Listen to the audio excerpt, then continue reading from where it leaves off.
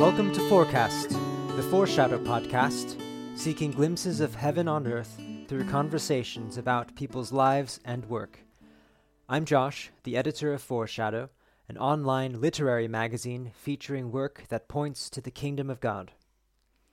Today's episode is called We Become Who or What We Worship. The various clips and reflections explore different angles of Christian worship. Now, those of you who have been listening to Forecast for a while know that I've hosted quite a few episodes lately, and we haven't heard much from my co-host, Will Shine, for a while. This is because Will recently started an MA program in music at the University of Georgia, and this includes working as a teaching assistant. So he's been busy. Fortunately, don't worry, you'll get to hear Will in today's episode. But first, to give an introduction to our topic, I'll read a creative nonfiction piece about the relationship between worship and cliff jumping. This will be followed by clips of an interview between Will and me, and then clips of interviews Will has had previously with other guests, each adding new dimensions to this exploration of worship. And then the poem The Bee in Church by Alfred Noyes. Then these are followed by a quote by a church father, and the episode ends with a song. So let's begin with this short nonfiction piece I wrote. It's called Two Things Have I Heard. My toes, legs, and knees were shaking. Although I was standing on warm stone, I felt the wind could have lifted my feet and poured me over the edge. In the distance, red tables and towers of stone stood crooked over the Arizonan desert. 20 feet below, the bright river was foaming and hungry. Do we go head first? I said. No, you'll want to pencil it. Dustin held out 2 fingers pushed together, pointing down. We counted from 3 and jumped. Like a pencil, I thought. My feet smacked blue, and I slipped into the shadows of the Colorado River, the waters surging around me, first cold and then warm. I felt like Jonah must have felt just before being hurled out of the great fish. I pushed my arms down and surfaced. We made some kind of sound like laughter, and the wind was strong against our faces. 10 years ago, I began attending a Quaker graduate school. I hardly knew anything about Quakerism before I studied there. My main reason for going was because they had a unique program in writing as a form of Christian ministry. However, it was fascinating to learn about Quaker theology there, and especially how this played out in their worship. Quakers believe the light of God shines in all people, and if we listen with discernment, we can hear God speaking to us. Quakers listen together through a form of worship called open or waiting worship, in which a gathering of people sits in silence waiting for the Spirit. When someone believes God is giving them a message for the whole group, they are encouraged to stand and speak.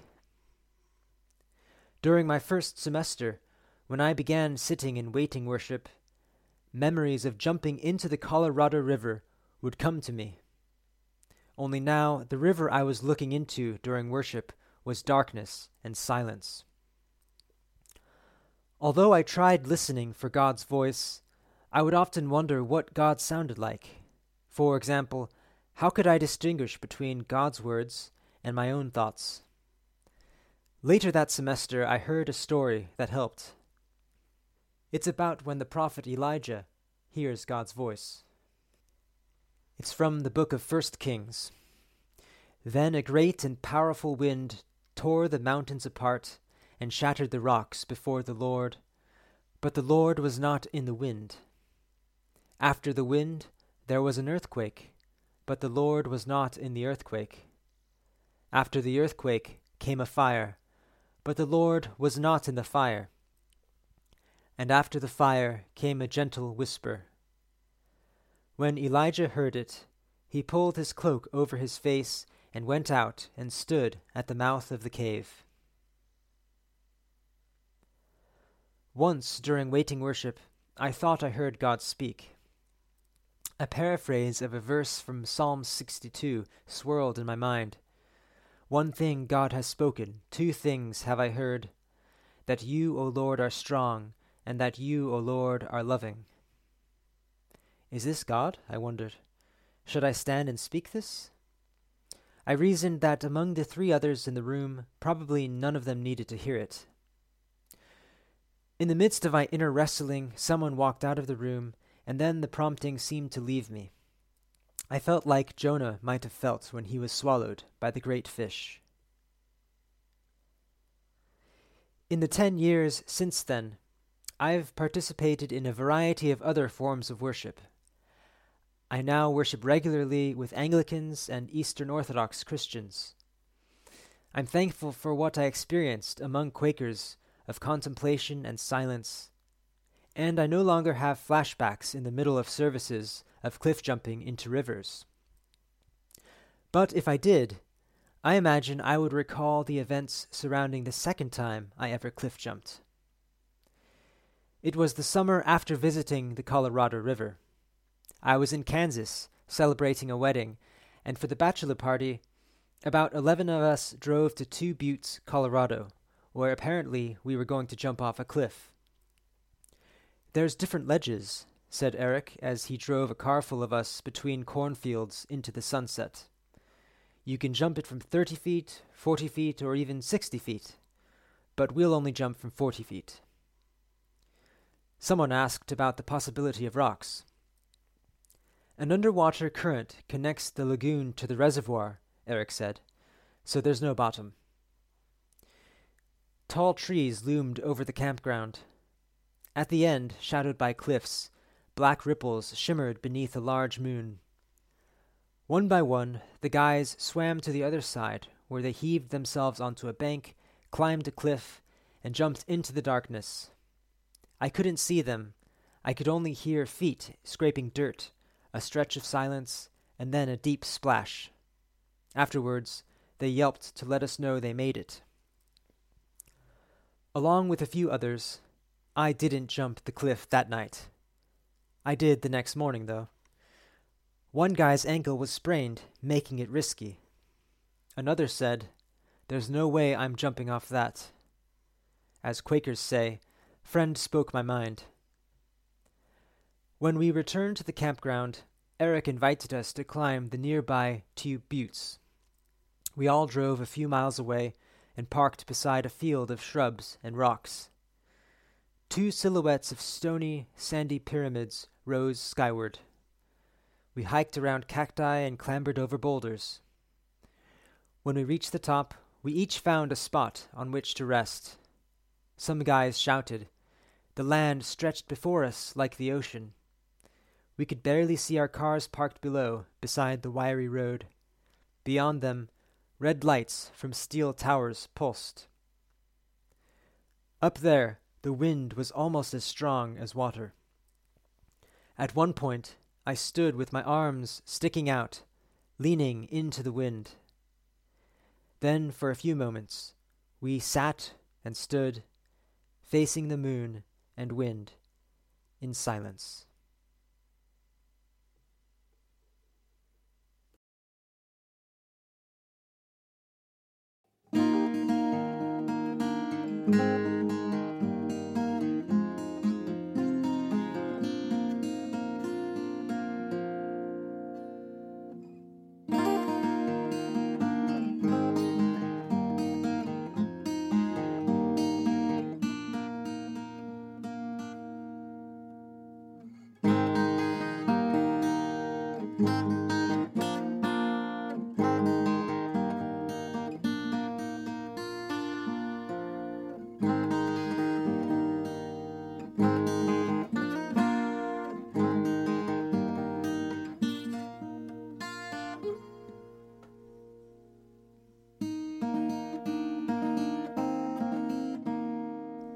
Now, here are clips from the very first interview I had with Will Shine early this year, an interview that we never actually published until now. My reason for interviewing Will was to learn more about the master's degree he had completed several years ago at Fuller Theological Seminary in California, where he studied worship, theology, and the arts. The interview begins in the middle of him describing his program. Although we have both studied theology and have been involved in leading worship on various levels, it's safe to say that neither of us claims to be experts in worship in any way. We come at the topic from different places, but I think these clips helpfully outline some of what it means to worship, who or what we worship, and why we worship. I looked up Fuller's website and I realized that they had all the things that I was most interested in. They offered a program tailored to that called Worship Theology and the Arts. And it was a Master's of Arts in Theology and Ministry. It wasn't just a conventional MDiv. It wasn't a Master's of Arts in Theology, which tends to be a more academic tract towards, you might do doctoral work. It was this sort of in the middle. It was a practical sort of educational theology degree that didn't assume you wanted to become, a PhD candidate. Also didn't assume that you wanted an MDiv and wanted to, you wanted to do all the extra stuff that comes with, and this is, again, these are great things like biblical language studies or extra theology or biblical studies classes. It was sort of like a neat 80 unit, which is a lot, but it was a neat 80 unit package you could get done in 2 years if you did it full time.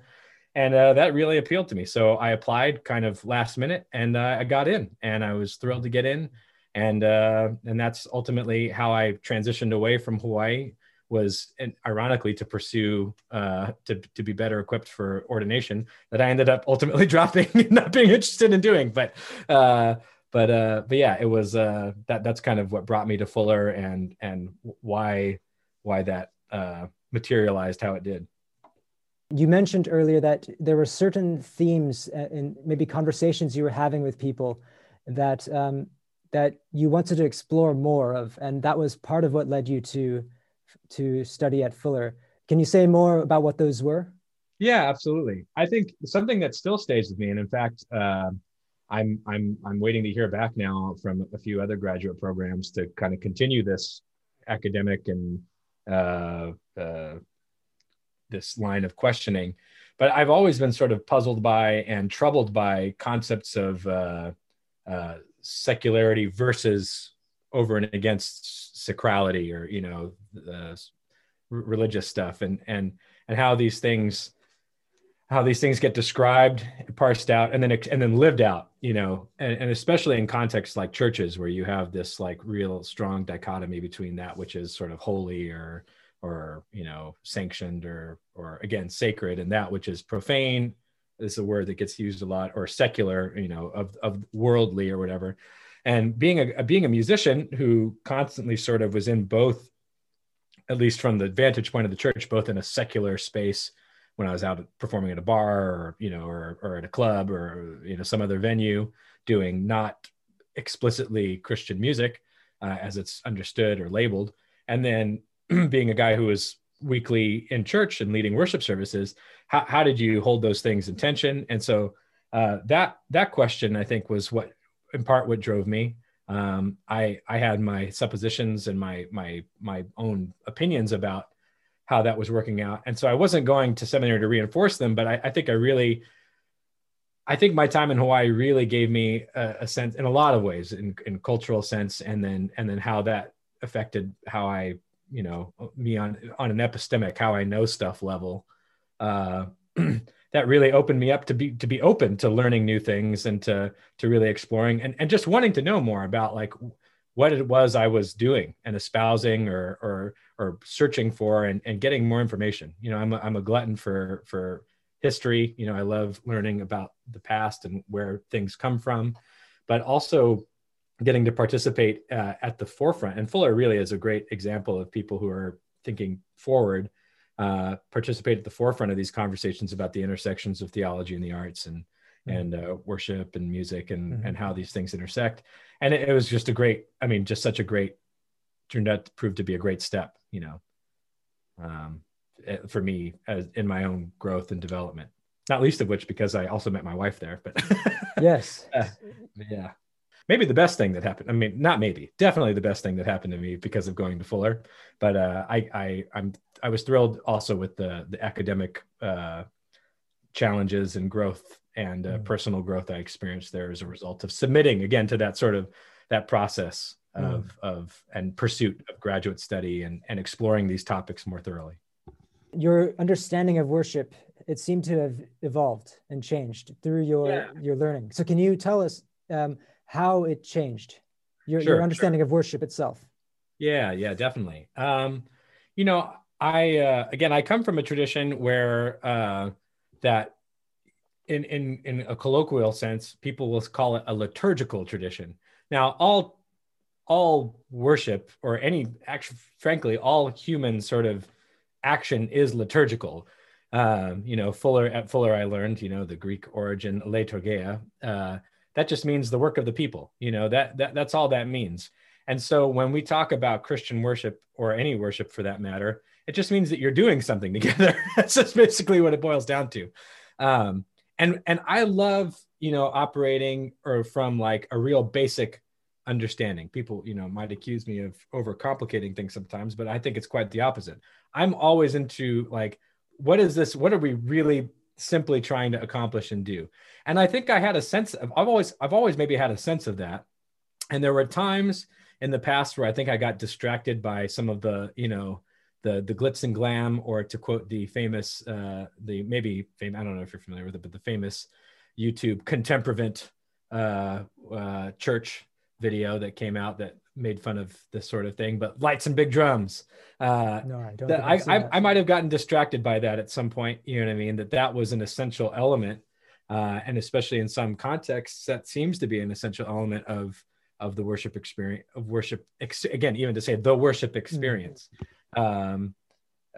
suggests something, but like the act of worshiping is a much more pure and simple thing, and I think it can take on a lot of different dimensions. And I came to this place even before I left my undergraduate years at Point Loma, that I thought, you know, you can worship playing basketball, you can worship doing all sorts of things. It's anything that's sort of like intentional. You know, it takes intentionality. It takes it's this recognition of the presence of God, you know, in the midst of what you're doing. And in some ways, I think at this point in my life, I don't know, I'm in a weird place, honestly, in terms of like my sort of faith journey and what it is I believe. I don't even like using the language believe now, because I think it's kind of useless. You know what I mean? It's like belief apart from some sort of lived response or activity is nothing. It's you know, metaphysical nonsense. And so I think I've come to this place where, again, getting back to what intentionality is in worship, that like it didn't require so much of what it had been straddled with in my experiences in terms of musical dimensions, production, various actions or things. And yet there were ways in which I saw how music, certain activities done together, were very helpful to corporate worship, were helpful for the act of worshiping the mysterious God that is there, you know, or to connect with the essence of who Jesus was, or to help teach us about something true of ourselves and the world. And I'm at a place now, and I think this is where this has ultimately come to, by going through some of those different routines and experiencing by being a member of Fuller's chapel staff, and then just in other church contexts I've helped out subsequently, and then just in thinking about it, I think I've come to this place where like now, I think that worship is not, this might sound really controversial. I don't really think worship is for God, or worship is really directed. It might be directed to God in earnest on our part, but worship is for us. And that might sound like the criticism that people might levy against churches that do a lot, like their songs are very like use a lot of I language, or, you know, or talk about the human experience too much as opposed to what God is doing. And so people defer to like, oh, I like the old hymns because they describe the magnificence of God, which is, you know, theologically controversial, right? Because God's too big and mysterious to at least to large historical populations of people to have ever considered describing God. You know what I mean? And now we're really into doing it for a while in the 19th century, especially. And then we get out of that fad. And now we talk about our experiences and what God is doing for us. I think ultimately that comes back to this sense of that, like, worship ultimately is about calibrating the human.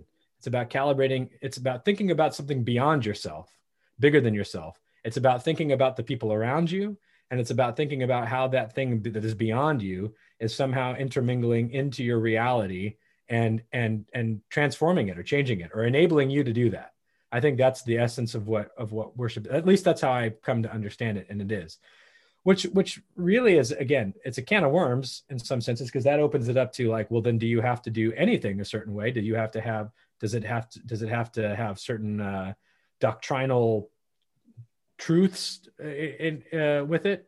If you, or does it have to be in a certain religious tradition? Does it have, what constitutes helpful worship? And I think that all comes back to, if worship is formational, and again, if worship is ultimately really about our own formation and not about stroking God's ego, which if God is the God that anybody sings about, then I don't think that's a God that requires, much massaging of, like, God's goodness or sense of self-worth. You know what I mean? I think God's probably beyond that, and that, like, that we think God appreciates it is maybe true. I don't know. I mean, like, I think God's bigger and beyond appreciating something that we might do. And maybe that God is intimately connected to us like that. I might sound like a deist or something right now. And I don't really want to go sound like that per se, but I also don't want to sound necessarily like what we interpret from the Christian tradition sometimes, in terms of, like, rigid perceptions of how worship works. Again, I think it is deeply formational, no doubt about that. Okay. So if worship is formational, what we do, how we do it, when we do it, should always be the thing in people's mind. The question, especially of worship leaders or pastor, whomever is orchestrating a worshipful experience, because it is on some level formational. Okay, so what do you think is the end goal then of how worship transforms us? Well, I think like any liturgy, there's a couple authors out there that I think speak to this well, and kind of from two different vantage points. There's a guy called James K.A. Smith, Jamie Smith. He's at Calvin College, and he talks about cultural liturgies and sort of the routines. And he kind of piggybacks in some ways, I think. I don't know if they're probably familiar with each other's work, but there's another guy called Gary Latterman, who's at Emory University, and I think he's an atheist, but he's a religious studies professor there, and he talks about sort of everything is religious. All of our activity, like when you go to a football game, you're participating in a religious ritual of some sort. And James K.A. Smith talks about, when you go to the shopping mall, this is a cathedral of sorts that at least when he wrote it in the past, this is a cathedral of sorts that you're arriving to, where people have very specific religious activities and functions. They're prescriptive, they're defined, they're routine, they're repeated, they expect outcome, and they certainly form our behaviors and our habits and our sense of self-worth and our sense of the world of which we're a part. So that's true if you become an obsessed fan of some sports team. That's true if you're really into a brand, you know what I mean, like of clothes or whatever. Mm-hmm. Everything that we're doing, I think, has some sort of fundamental, quote, religious dimension to it. If we understand religious as some sort of exchange and behavior that gets into liturgical behavior, which is again just doing work, collective work towards some sort of goal or aim that is again formative. And so again, when I think of I think I might have meandered a little too far from your very simple question, but if correct me if I'm wrong, you're saying, in what way is worship formational? Well, it's based on your claim that worship is about forming us. My question is, well, let me say this, and then I'll get to my question. It sounds like what you're saying is we're all worshiping something. Yes. We're all doing some kind of work. But the question is, who is it that we are worshiping? So if you're if you're going to a shopping mall, you might say you're worshiping, I don't know, the things that you're purchasing, or consumerism, or your status. On any number of levels, you right. know, macro level of consumerism, or you're worshiping Hollister, the brand, you know, and in the right. shop, you know, or a pair of jeans, you know, right. yeah, it happens on, it's a meta level sort of engagement.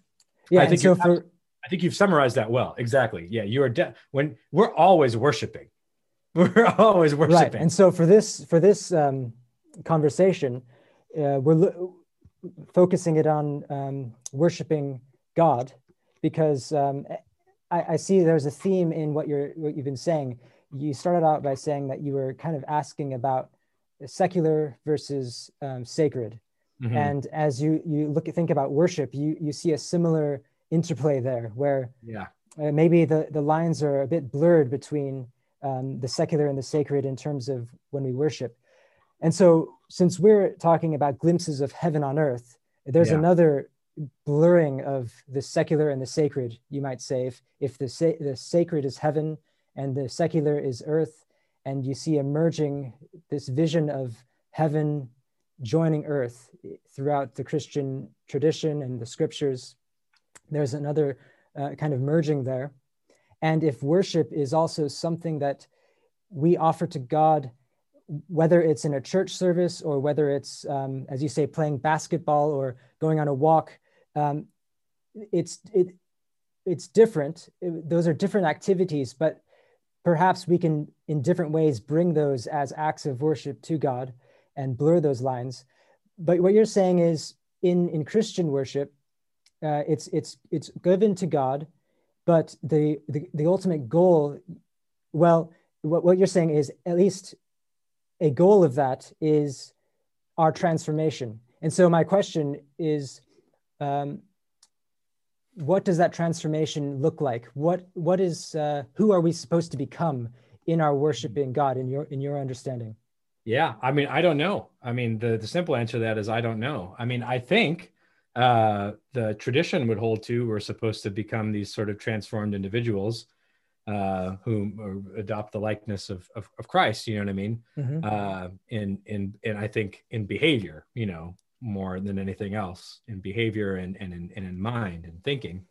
And so, yeah, I mean, again, to me, it always comes, I think there are great teachers from numerous religious traditions that invite us and liberate us from the false dichotomies that exist. You know, Jesus is constantly, I think, inviting people to escape the trappings of their systems, you know what I mean? And again, the dichotomies that they erect about what is right, what is wrong, or at least right and wrong in terms of like, what is the appropriate religious behavior versus what is the right thing to do, you know? Mm-hmm. That very notion, what should that then look like? I mean, I might have an opinion about that, but ultimately it's kind of like my opinion. And I think I need to offer that opinion with fear and trembling, because of my own short-sightedness and biases.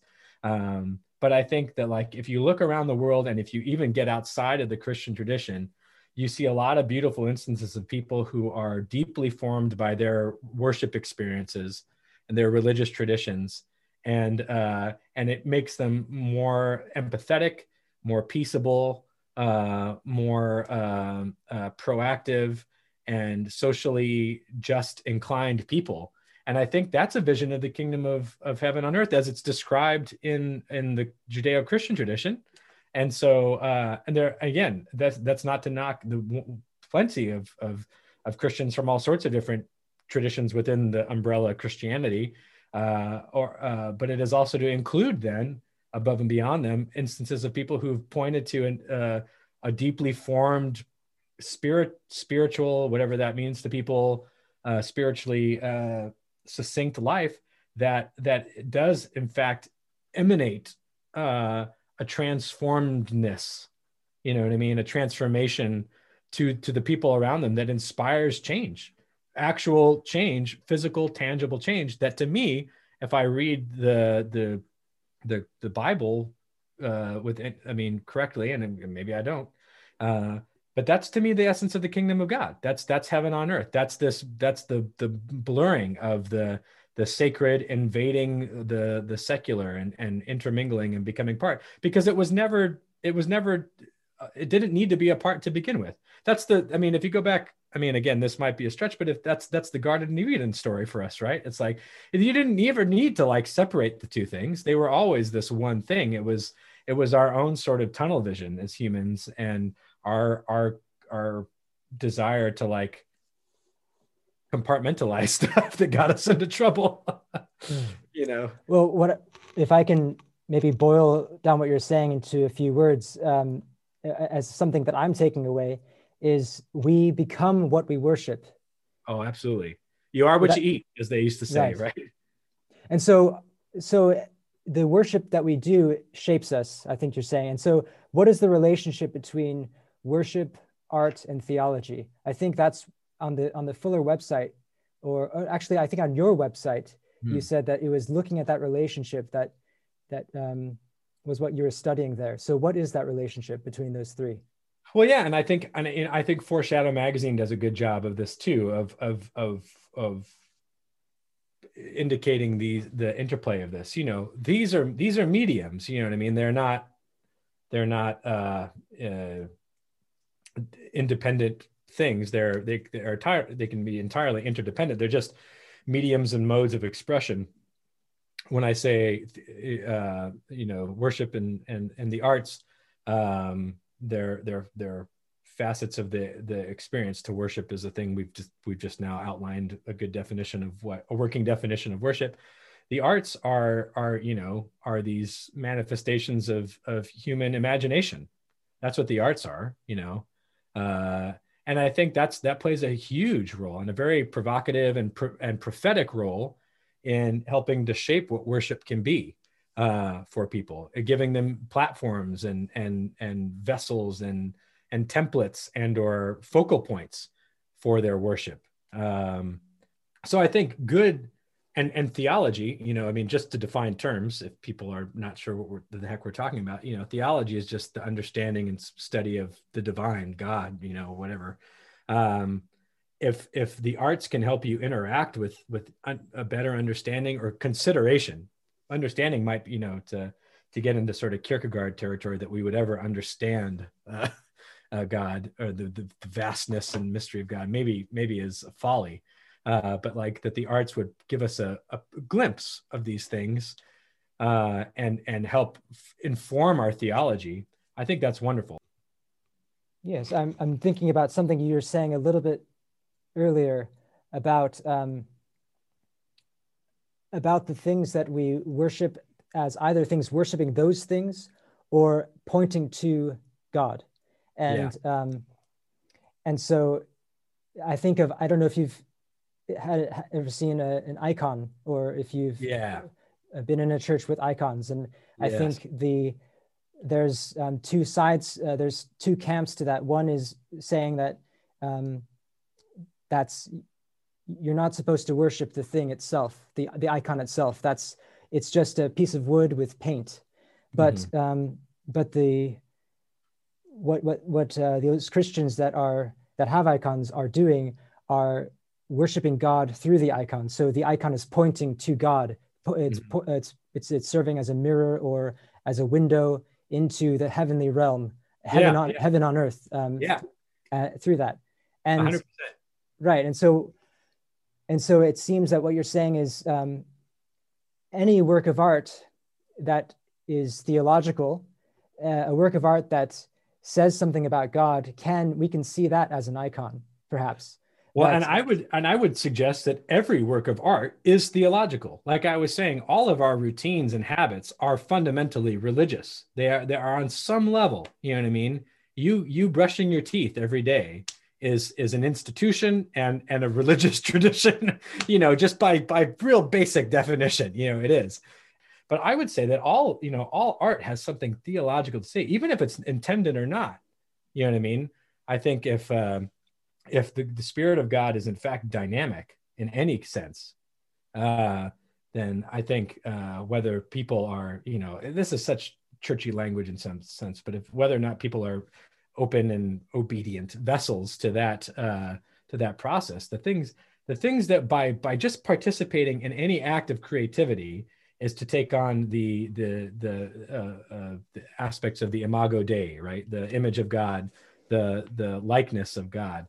And so by participation in that very act, we're doing something.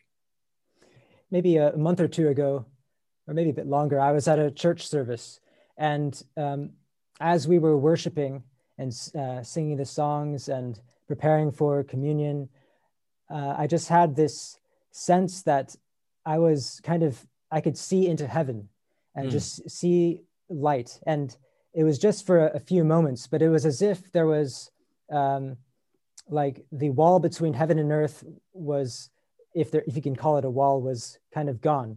And we were in heaven during that worship. And that experience kind of transformed my vision so that I could think of, as we left the church, went into the parking lot, it was actually in a cemetery, and then drove away, and the various other things I was doing throughout the day and the week, that was still somehow a part of heaven, that it was as if my vision of the earth had changed through that experience of worshiping God. And it reminds me of the words of the hymn where it says, heaven and earth are full of God's glory. And the angels, those are the angels in heaven praising God, and they're saying that heaven and earth are full of God's glory. It's as if they have that vision all the time, where they see that line between heaven and earth are blurred, that God's glory fills it all. But we often don't see that. I think what you're saying is we often have challenges seeing that reality. And we divide things where it's not.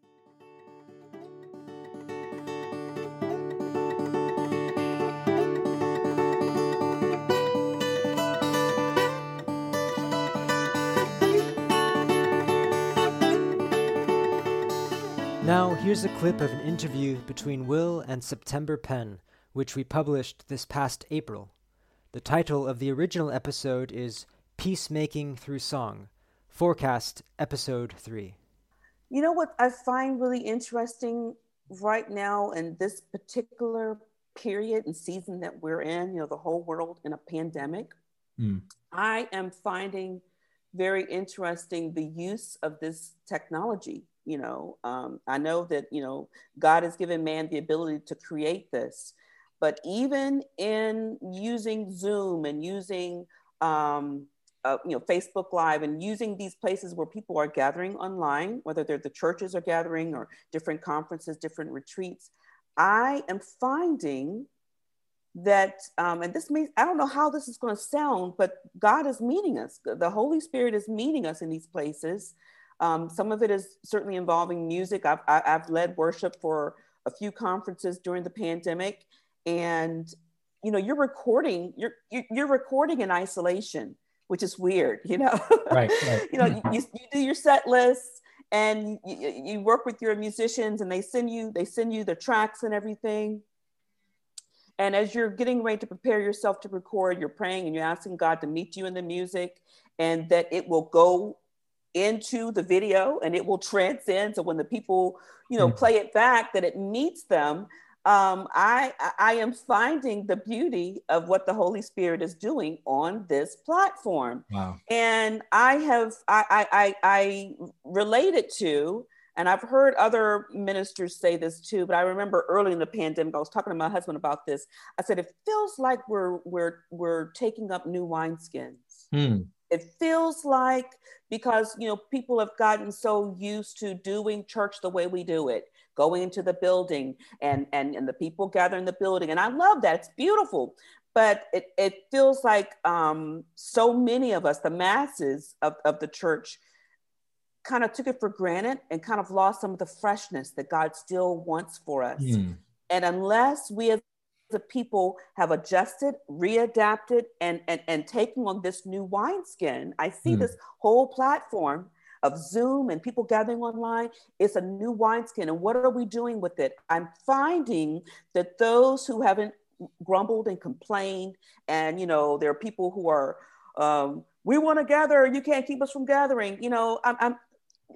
God is with you in your house anyway. If you invite God there, right? Okay. God's not stopping you from reading your Bible. God's not stopping you from praying. God's not stopping you. So in your own home, and your brother, your sister, whoever, they're down the street, they're across the city, they're in their home. As we have invited God into our homes, God is meeting us through these frequencies, even over Zoom. God is meeting us. And I have equated it to, it's a new wineskin, and God is doing something new in this new wineskin. God is pouring out a fresh oil, a fresh anointing. Something fresh is being poured out to the church, those who are embracing it and not mumbling and grumbling and complaining, but actually, we're still together. We're still feeding each other. Because I have actually watched, and this past Sunday, I was delighted. I was invited as a worship leader for a church that was born in the pandemic. Oh, wow. I think they had their very first service, or couple of services were in someone's living room, but then the pandemic hit, and they were a brand new baby church, but they've seen their numbers grow. They have seen, and it's beautiful that they've got African American, they've got some Africans, they've got Caucasian, they've got Latina, they've got Asian American, they have all of that. So when I'm invited into their Zoom room this past Sunday to lead them in worship, I see the body of Christ. I see the beautiful colors of the body of Christ on my screen. The people have gathered, and I was delighted. I was like, wow, look at this beautiful embracing of the new wineskin and what the Holy Spirit is doing here. Wow. A different resonance maybe, but resonance nonetheless. Resonance. Yeah, but for sure, God is still meeting us. Yeah. They are participating in what the shifting that God is doing. And still, I think of, I don't know why, the word peace.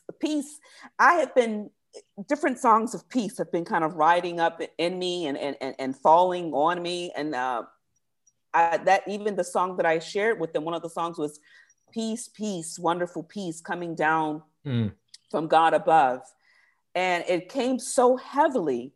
I think there is something that God is doing with us as we are not bucking back, as we are moving forward, as God is taking us, as we are, we're still being faithful right now in the pandemic. We're still showing up, and God is meeting us with God's peace. That's awesome.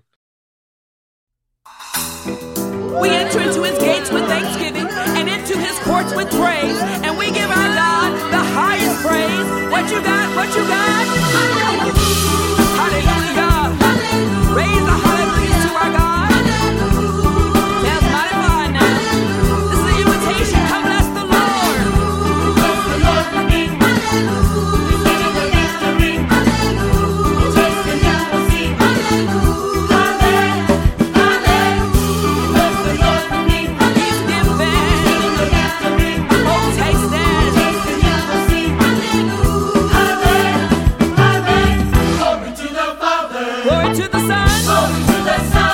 Glory to the Spirit. Glory to the Spirit. Yeah. The Trinity is one.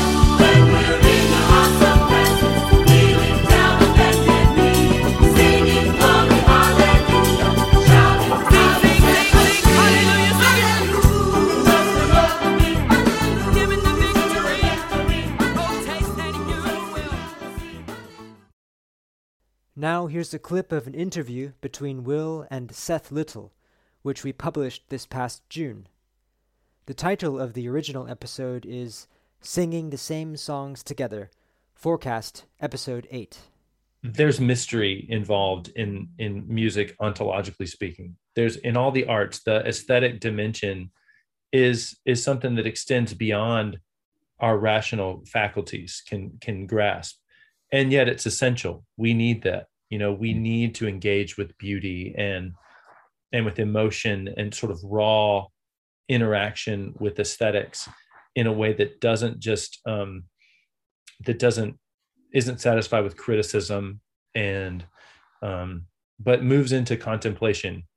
And at the same time, I think contemplation isn't the only sort of appropriate use of, or the only approach to arts. Yeah. Nicholas Walterstorff has a great book on this called Art in Action that you may have read.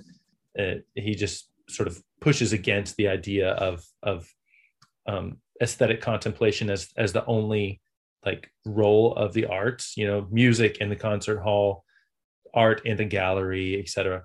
To be perceived and ingested, meditated on. Meditated upon. Yeah, you're right. Yeah, right. Exactly. And I think those things are good, but it's not the whole story. Right.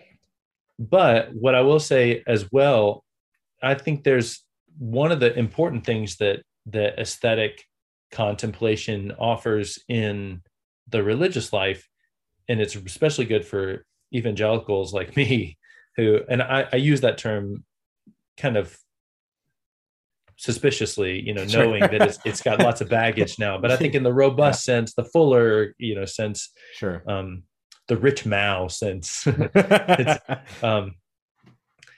I say that I am an evangelical.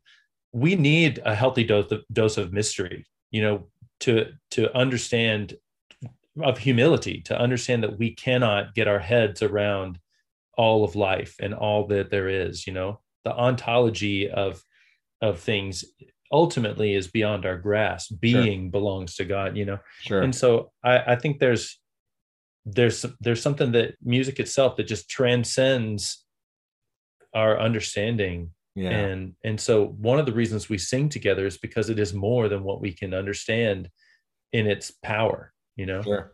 which points to all kinds of mysteries in life. Yeah, and I think that's definitely. really healthy.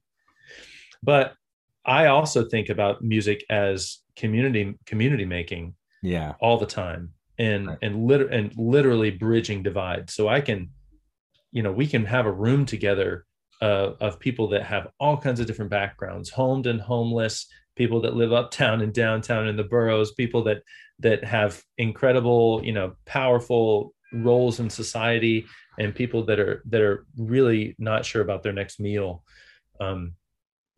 literate and illiterate side by side. And that literally happens in our church, which is really beautiful, really challenging when you look up close with it, but Sure. really beautiful. But we can sing together and are truly united in that song.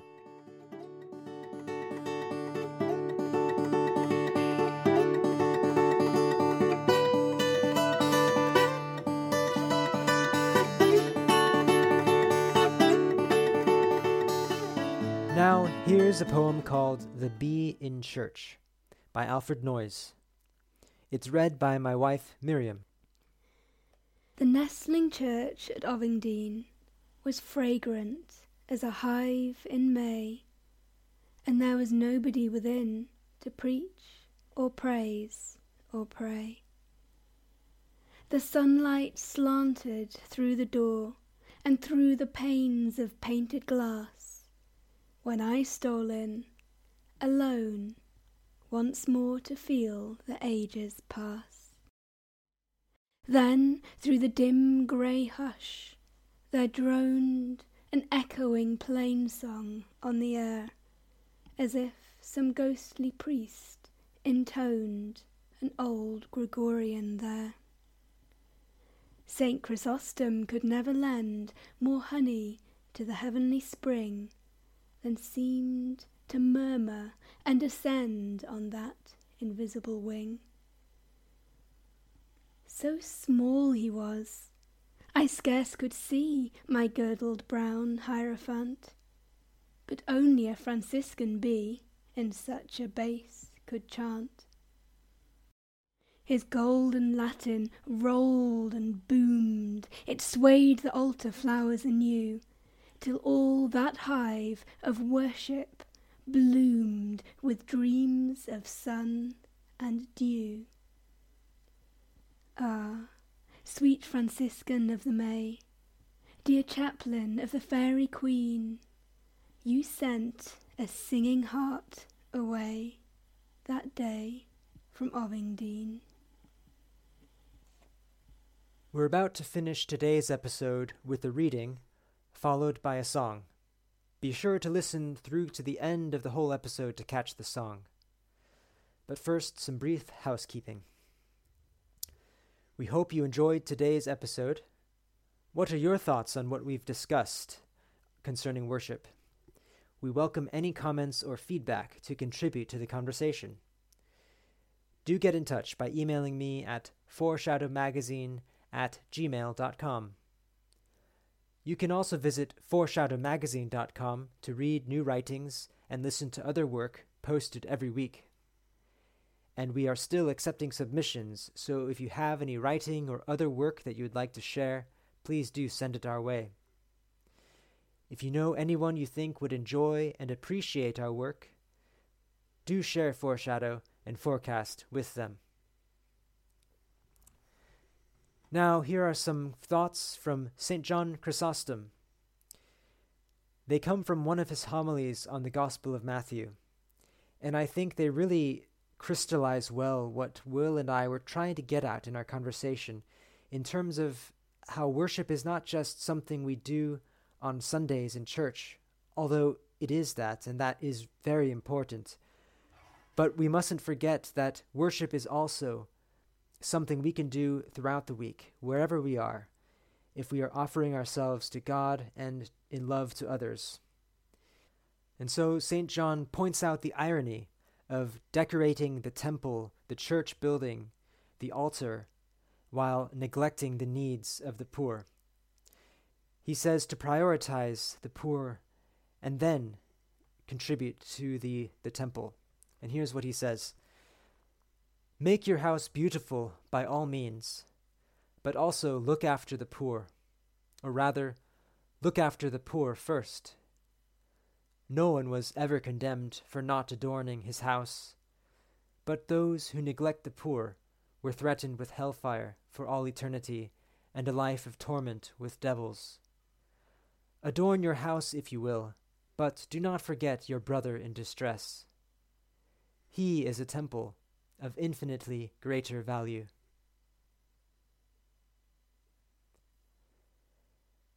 Thanks for listening. That's the forecast for today.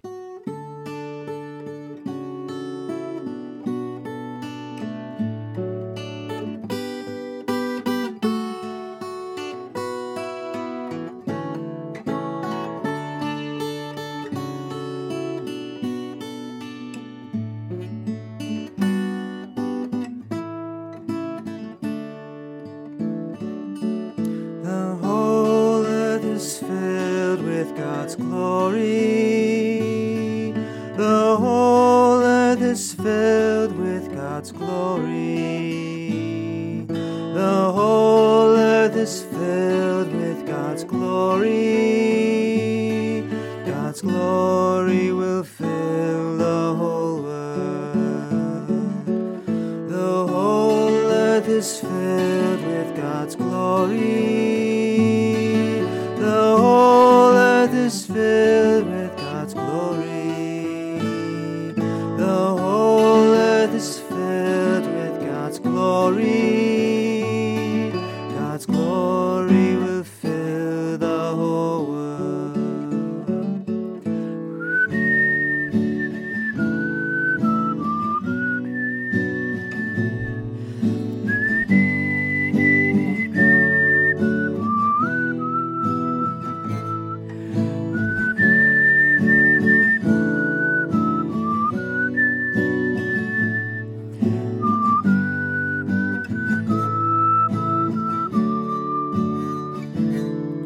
The whole earth is filled with God's glory. The whole earth is filled with God's glory. The whole earth is filled with God's glory. God's glory will fill the whole world. God's glory will